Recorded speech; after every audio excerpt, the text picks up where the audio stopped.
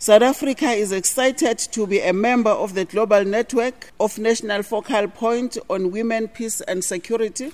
The membership commenced from its launch. The country's excitement was expressed by being among the first group of member states to appoint and set representatives to attend and participate actively in the network. Facilitator, please allow me to express how delighted we as South Africans are to a co-chair of the Global Network on National Focal Point on Women, Peace and Security, as well as now physically co-chair the 4th capital level meeting here in Geneva, Switzerland. The Republic of South Africa co-chair this important meeting at a time when the relevance of the theme of the high-level session, implementing the Women, Peace and Security agenda through multi-stakeholder action, is more strategic than ever before for the Women, Peace and Security agenda. The global tension and numerous conflicts we see around the world today demonstrate the unequal impact of any type of conflict on women, children and the youth. What strongly becomes evident is the disproportionate impact on women fleeing conflict areas, clutching children and their scarce belongings, trying to help the old and needy, moving swiftly, looking for refuge.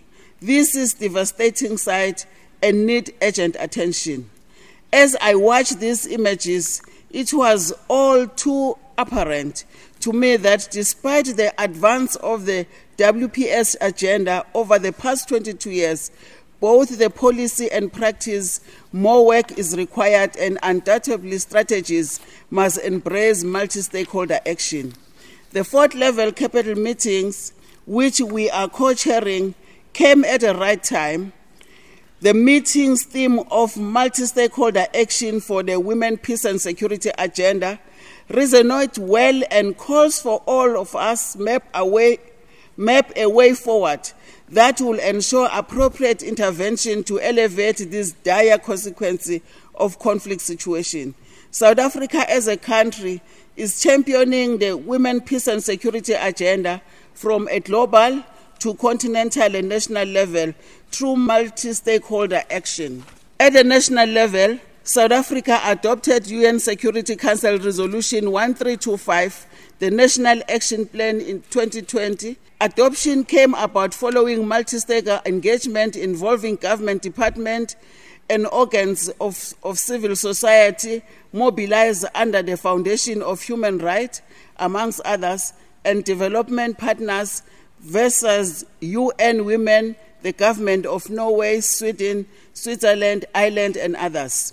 Without doubt, South Africa's approach to development and the final adoption of the UN Security Council Resolution 1325 has been in close collaboration with multi-stakeholders. Today, as we popularize the NAP, once again, we do so through multi-stakeholder action. At continental level, South Africa is committed to the African Peace and Security Agenda and Vision 2063.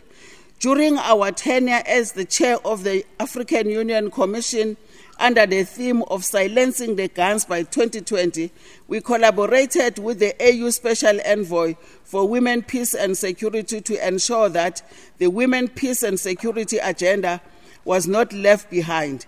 I am glad to see my sister, Madame Bineta Diop, the AU Special Envoy for Women, Peace and Security.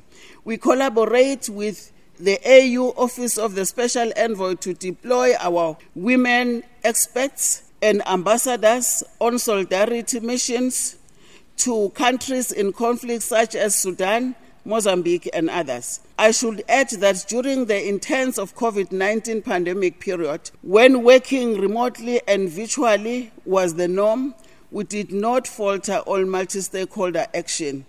We did continue using the virtual platform like Zoom and progressing to hybrid format as we are doing our work. I believe that the past 20 years of the Women, Peace and Security Agenda has laid a solid foundation for stakeholder action between the Global South and the Global North. Africa is a diverse continent and the conflict trend of the past have demonstrated how our civil society mobilize, organize, and advance the women, peace, and security agenda. At a capital level, we are convening for the 4th time and have institutionalized this forum for greater collaboration. As a co-chair, South Africa has chosen a civil society partner called Accord to be our official CSO to this forum. The Swiss and South Africa CSOs have met in the margin of this meeting, and I believe that this kind of collaboration should become a permanent feature of the capital meetings. The Women, Peace and Security agenda has high visibility both in global North and global South countries. Despite regional variations, many countries have adopted national action plan to promote the UN Security Council Resolution 1325. The CSO Forum can inform the Capital Women's Peace and Security Focal Point meetings and vice versa, and again towards greater stakeholder action. I thank you.